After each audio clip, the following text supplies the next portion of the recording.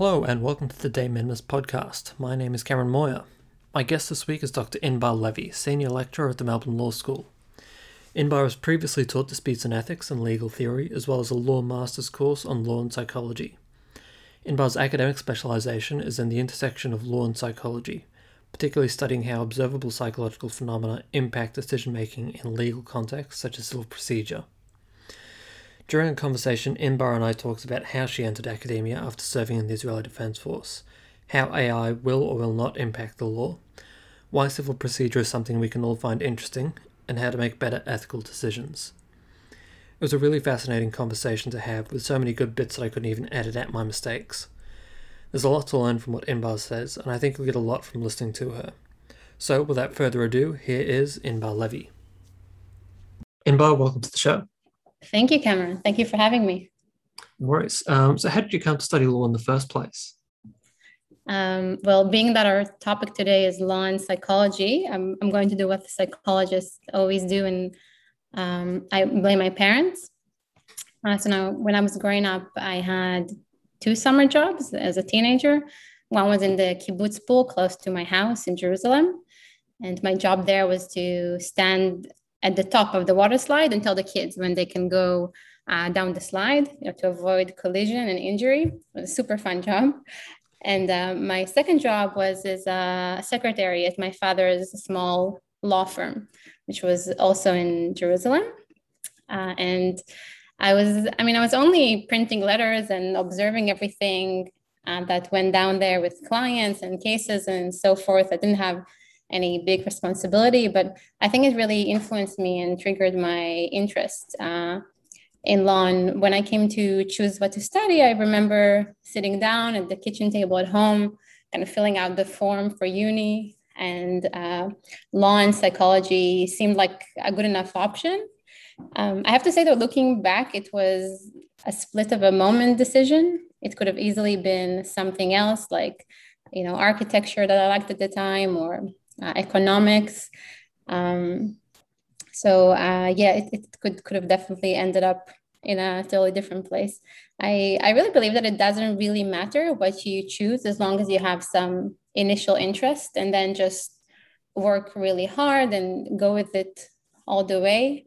Kind of like what Lewis Carroll said in Alice in Wonderland. If you don't know where you're going, any road will take you there.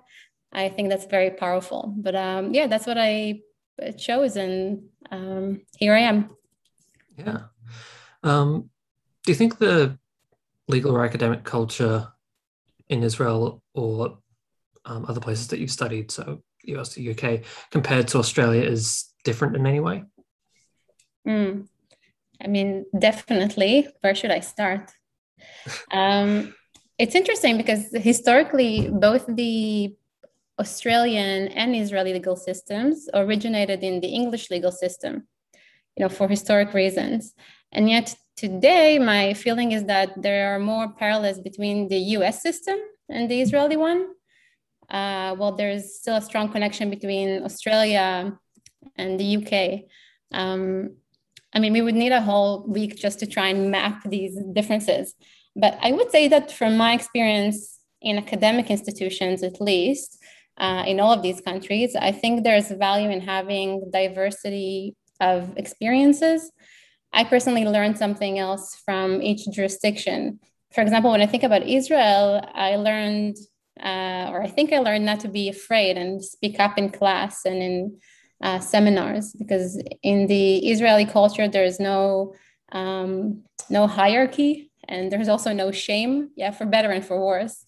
People are very comfortable, sometimes you could say even too comfortable, to express themselves. And so it's very easy to develop your legal thinking, even as a student. To have this completely free exchange of ideas. Well, in the UK, at least my feeling was, maybe it was also, because English wasn't my first language, was that people could be sometimes wary of participating before they fully developed their thoughts, and they would speak up very eloquently and kind of elegantly, which was beautiful, but just kind of like a different experience. The US is probably closer to Israel, in my opinion. in that way, in terms of kind of people feeling free to speak up. And Australia is more informal comparing to the UK, I would say. And I think that's wonderful, by the way. Interestingly, in Israel, we drive on the right side of the road, while in Australia and the UK, it's obviously the left side. But the trains in Israel are still on the left side because of the British mandate there from 1917 till 1948. So here's a fun historic fact for you there. But yeah, I mean, we could talk about the differences all day. Yeah. Well, I won't keep you on that then. So what did you do after you finished studying? After I finished studying law, not what you would imagine. The day after I finished uni, not even, I still had a few exams left. I was in uniform doing my military officers course in the middle of the Israeli desert. So in Israel, there's a draft military service. It's normally at the age of 18. By the way, as far as I know, it's the only army in the world in which women are obligated to serve as well. So I studied law before my mandatory military service, and I did a special course in which you studied uni before being recruited. And after uni, I spent almost 4 years in the army as a military lawyer. Then a day after I left the army, I was in Oxford, but that's a different story. So I didn't really celebrate finishing uni. I only had a bit of a party when I started my PhD in England. Yeah. So what did you do in the Israeli Defense Force? So generally, my unit was called MAG, so the Military Advocate General. And that unit is responsible for implementing the rule of law within the Israel Defense Force. And again, very generally, it has two main roles. An advisory role, meaning to provide legal advice during warfare, for example. And it also has a military prosecution unit and a military defense role. So prosecuting soldiers for different acts, whether these are disciplinary or criminal. And I was in the international law department, so I've done mostly humanitarian international law. So I'm guessing after you finished your service, you then decided to go into academia. Is that right? Yes. So I was still in the military, and there was an opportunity to go to England, to go to Oxford, and I applied. Never thought I would get in, and yeah, I got in, and kind of finished my contract with the army, and went to England. Yeah, right. So what prompted you to do that? Well, I always love studying, and I remember being really curious about legal developments and about behavioral issues.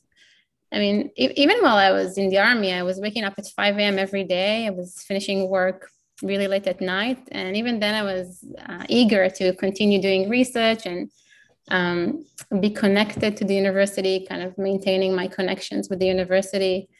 I mean, I was barely sleeping and still chose to spend my spare time doing more research. It sounds a bit crazy when I think about it now, but I mean, I must have liked it. Otherwise, I would have slept more, would have watched some trash TV or I don't know what.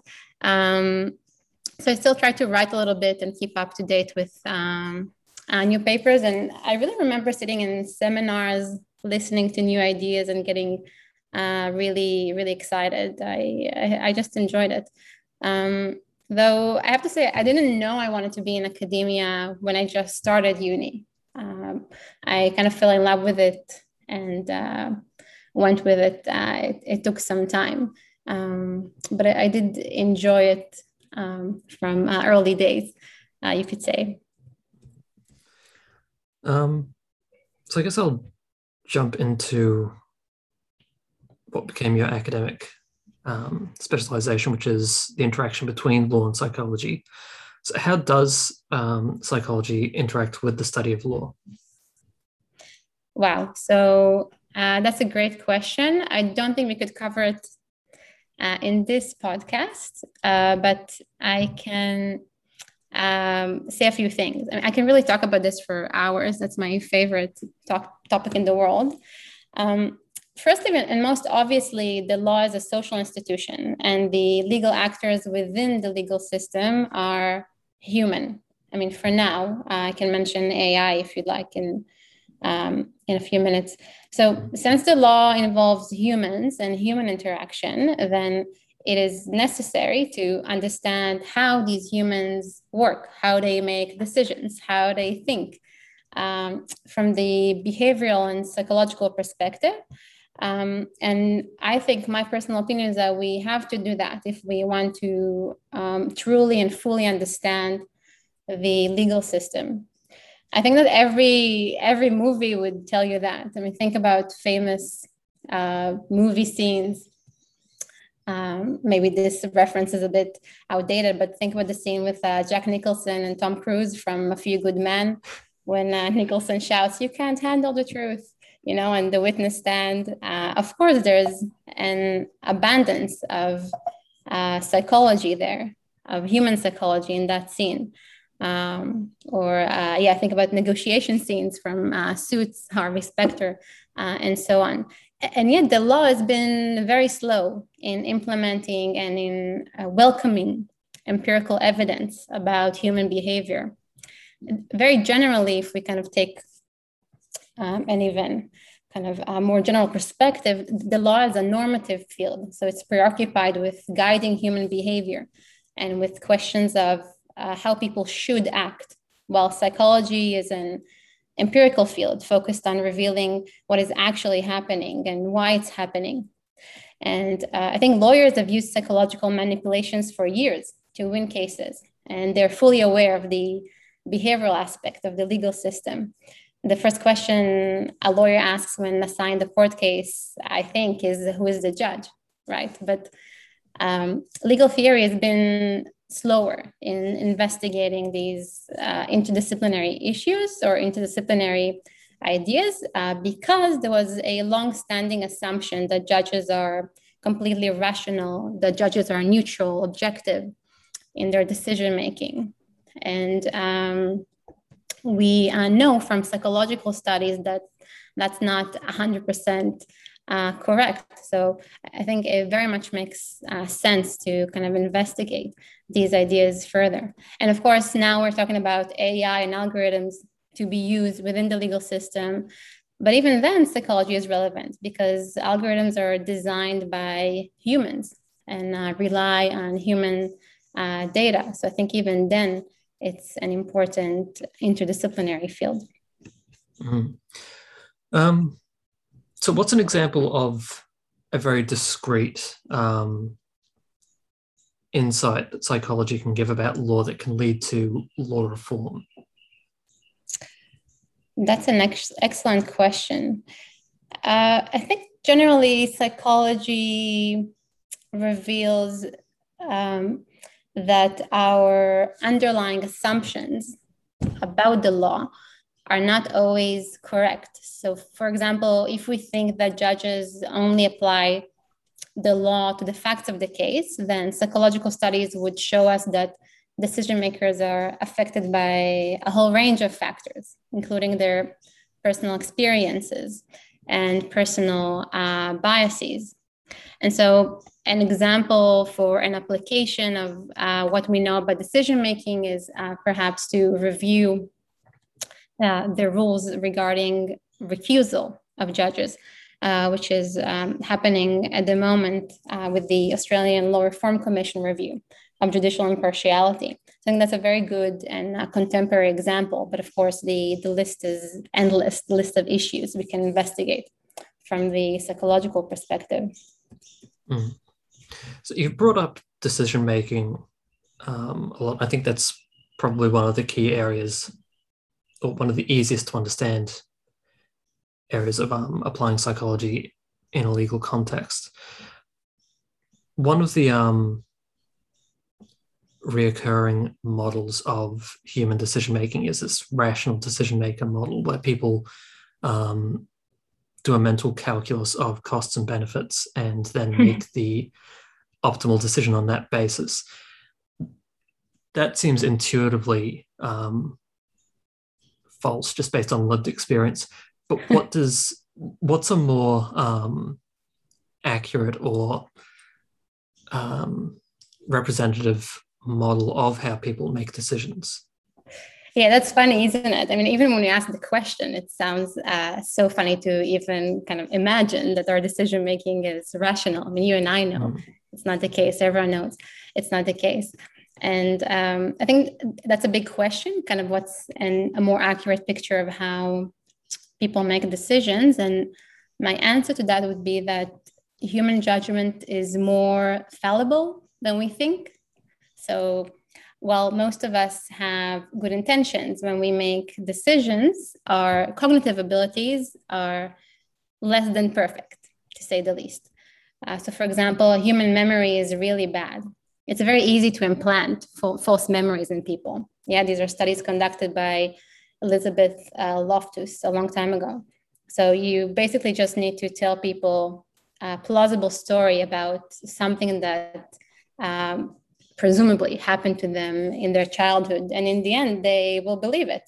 They will believe it happened. And they would kind of even tell you details about it and would be sure that it happened. So there are endless examples of the limitations of the human cognition. People have limited calculative abilities. They have limited attention. They have limited time. Herbert Simon coined the term bounded rationality exactly about these things. I can give one more example that is a fun one from the field of mindfulness. And that's a study conducted by Ellen Langer from Harvard, who's a mindfulness researcher. And she showed that people react to the fact that you give them reason for doing something, even if the reason doesn't make any sense, right? So in that study, there's someone who approaches people who are about to use a copying machine, and they ask them to let him or her use the machine first. So in the first instance, they say, I need to use the machine first because I'm in a rush. And in the second condition, they say, I need to use the copy machine first because I have to make more copies. I have to make copies, sorry. Yeah, so something that is very senseless and meaningless. And there's also, I think, a condition of kind of no reason at all. And she found that as long as the number of pages that person wants to photocopy is low, so 5 pages as opposed to 20 pages, people react, they respond positively to the senseless explanation. So just because you provided a reason, people say, okay, I'm gonna let you photocopy, even though you say, I want to photocopy first because I have to photocopy. So you're actually not saying anything.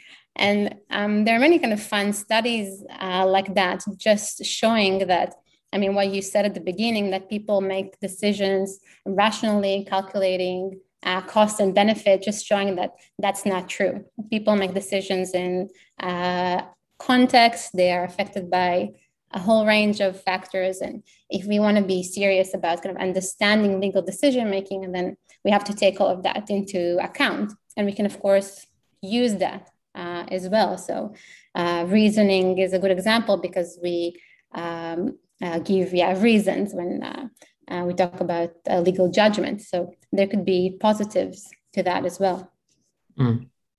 So you're talking before about how we have a limited capacity to process information and to hold on to long-term pieces of information like memory. As I understand it, the thinking now is that emotions are basically meant to enhance our decision-making capacity by making up for all of those sort of lacking qualities. Could you just talk a bit about what the role of emotion, or what you understand the role of emotion to be in decision making?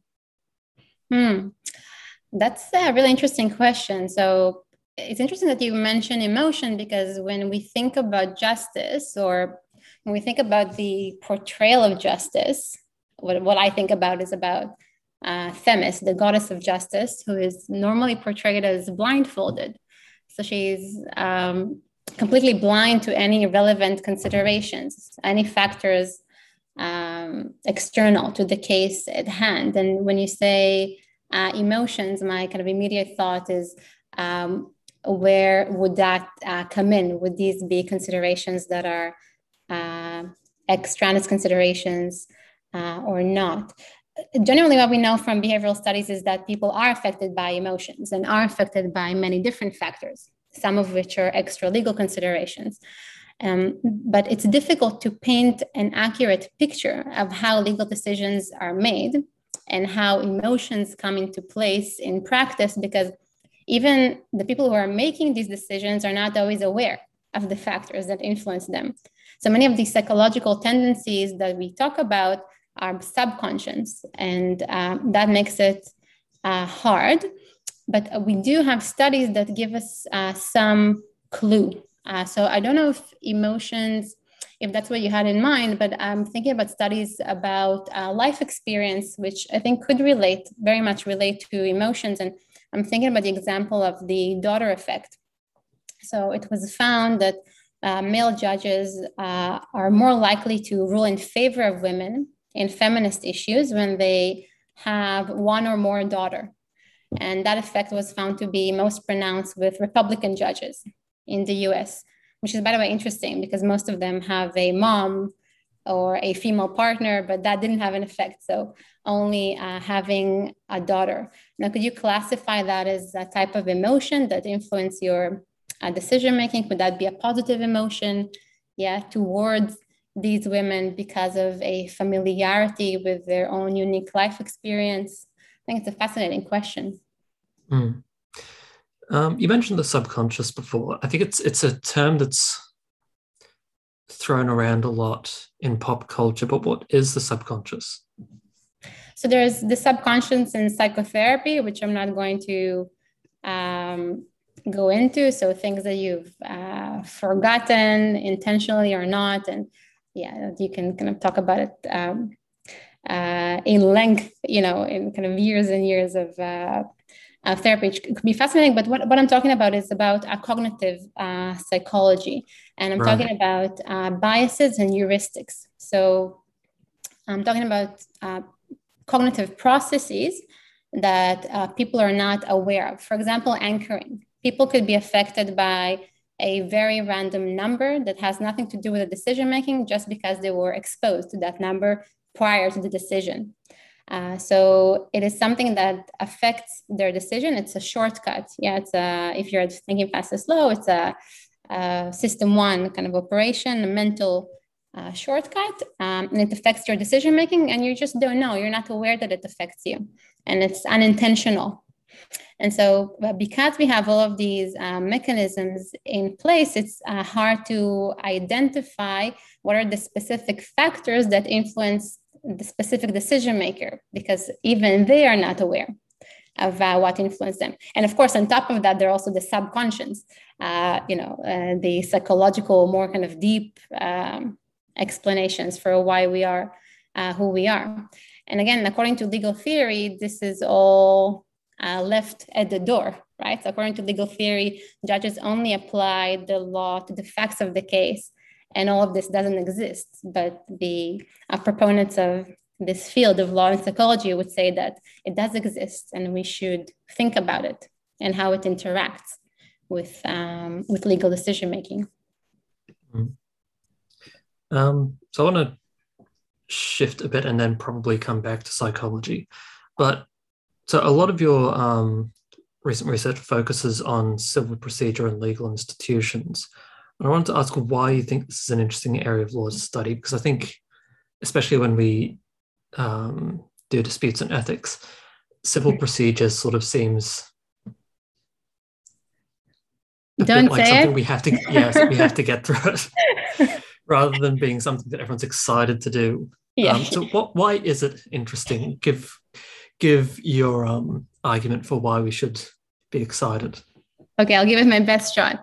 So I think procedure has a bad reputation. I agree with you. It's considered to be a dry and technical field, but it's actually one of the most important fields in law. And the reason is that justice can't be achieved without a fair procedure. So procedure involves the practical application of every substantive law. And without application, the law is essentially meaningless. So a procedure is the very essence of the administration of justice. You can't be a good lawyer and make a good case for your client without understanding procedure. And not only that, there are many principles of procedure that are principles of justice. One example for this is justice delayed is justice denied, right? There is no point to find the legal truth, whatever that means, if the judgment is given after 20 years, which actually happened in the past. So I'm not making this up.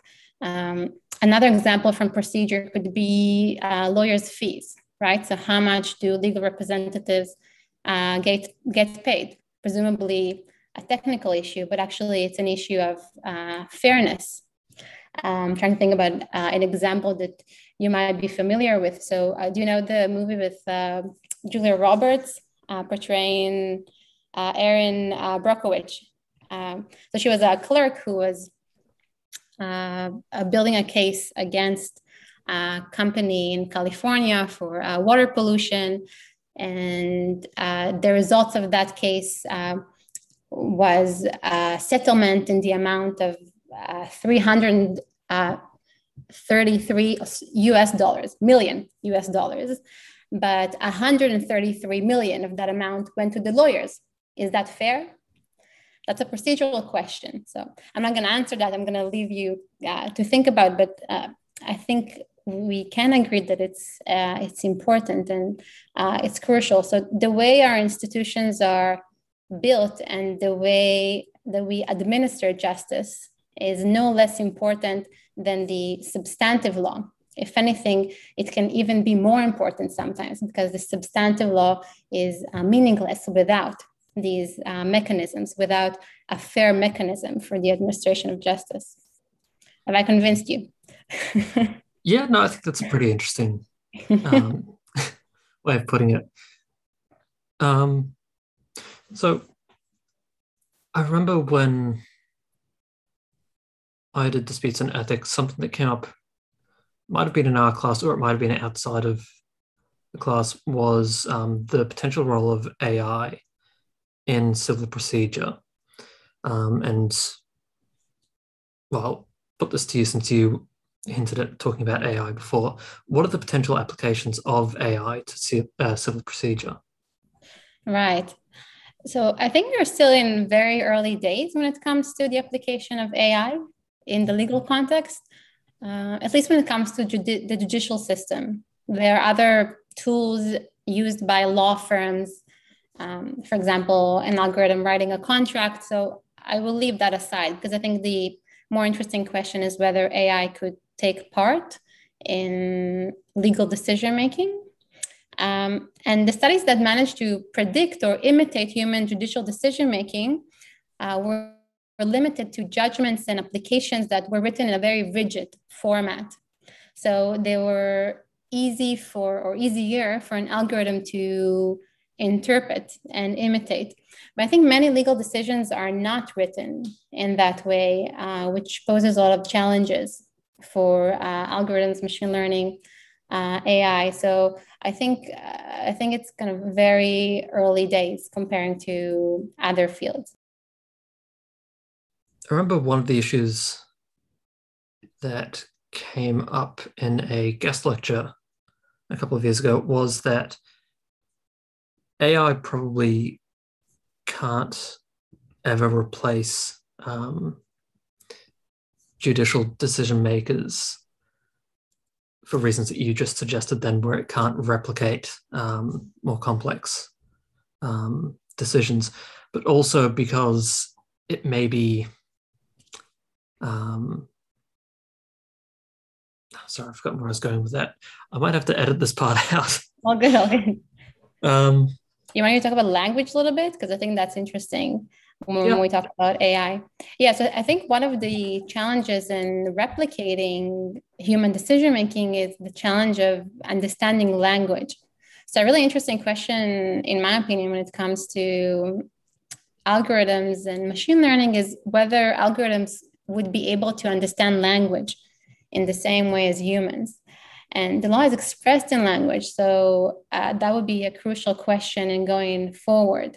We know that AI can, write poetry, but does an algorithm write poetry in the same way as a human? And I think there is a crucial difference here.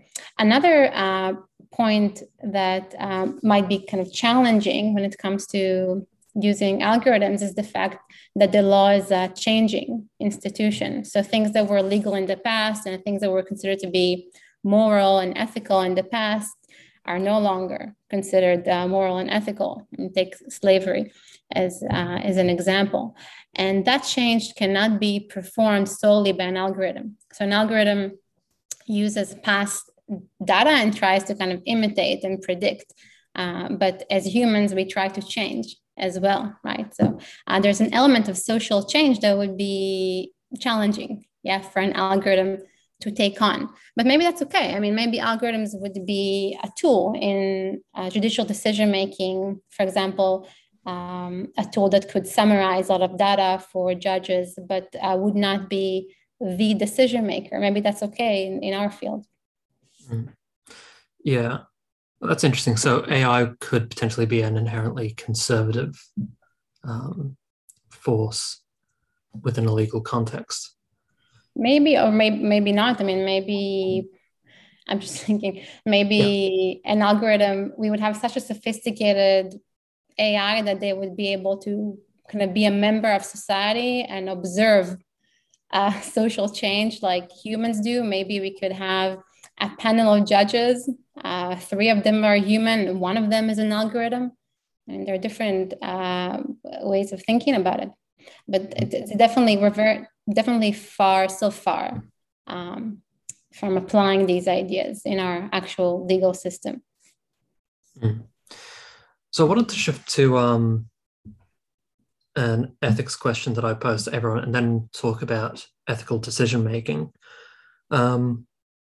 So the question is, a long-standing and highly valued client approaches you one day and asks you to carry out a series of transactions, which would make it hard for an outside observer to track the movement of money. And on its own, the transactions aren't illegal, but are obviously meant to hide something suspicious. What would you do? Oh, wow. Okay. It's a good question for disputes and ethics. Can we steal that for class? That's where I stole it from. Yeah. I think I would ask more questions to understand what's behind the transaction. I mean, I think a moral agent has the duty to ask questions and not to ignore something that feels suspicious. So the more interesting question, given your research, that I wanted to ask was, what factors influence a person's ability to make a good decision in this sort of circumstance? And also, I guess, are ethical decisions different from other kinds of decisions? Is there something inherently different about what happens to somebody psychologically when they make an ethical decision? Wow, that's like a $1 million question. So first of all, one thing that comes to mind when you ask how can we make better decisions is overconfidence in decision making.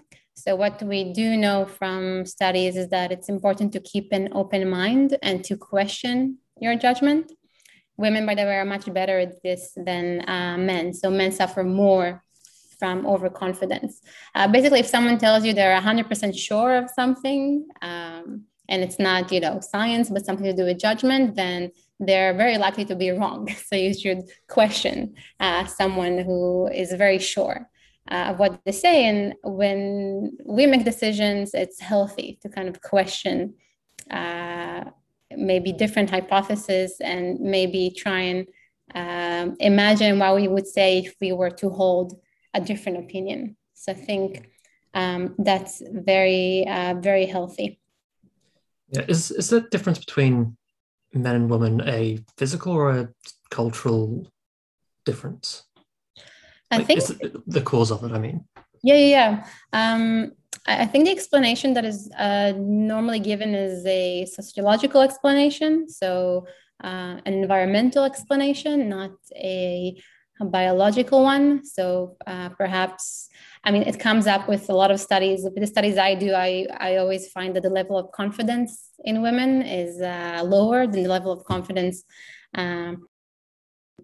men. Women also tend to internalize failures, which is interesting. So, for example, this is completely not law related, but for example, if, and again, this is very much a generalization. So it wouldn't apply to all men, wouldn't apply to all women, by no means.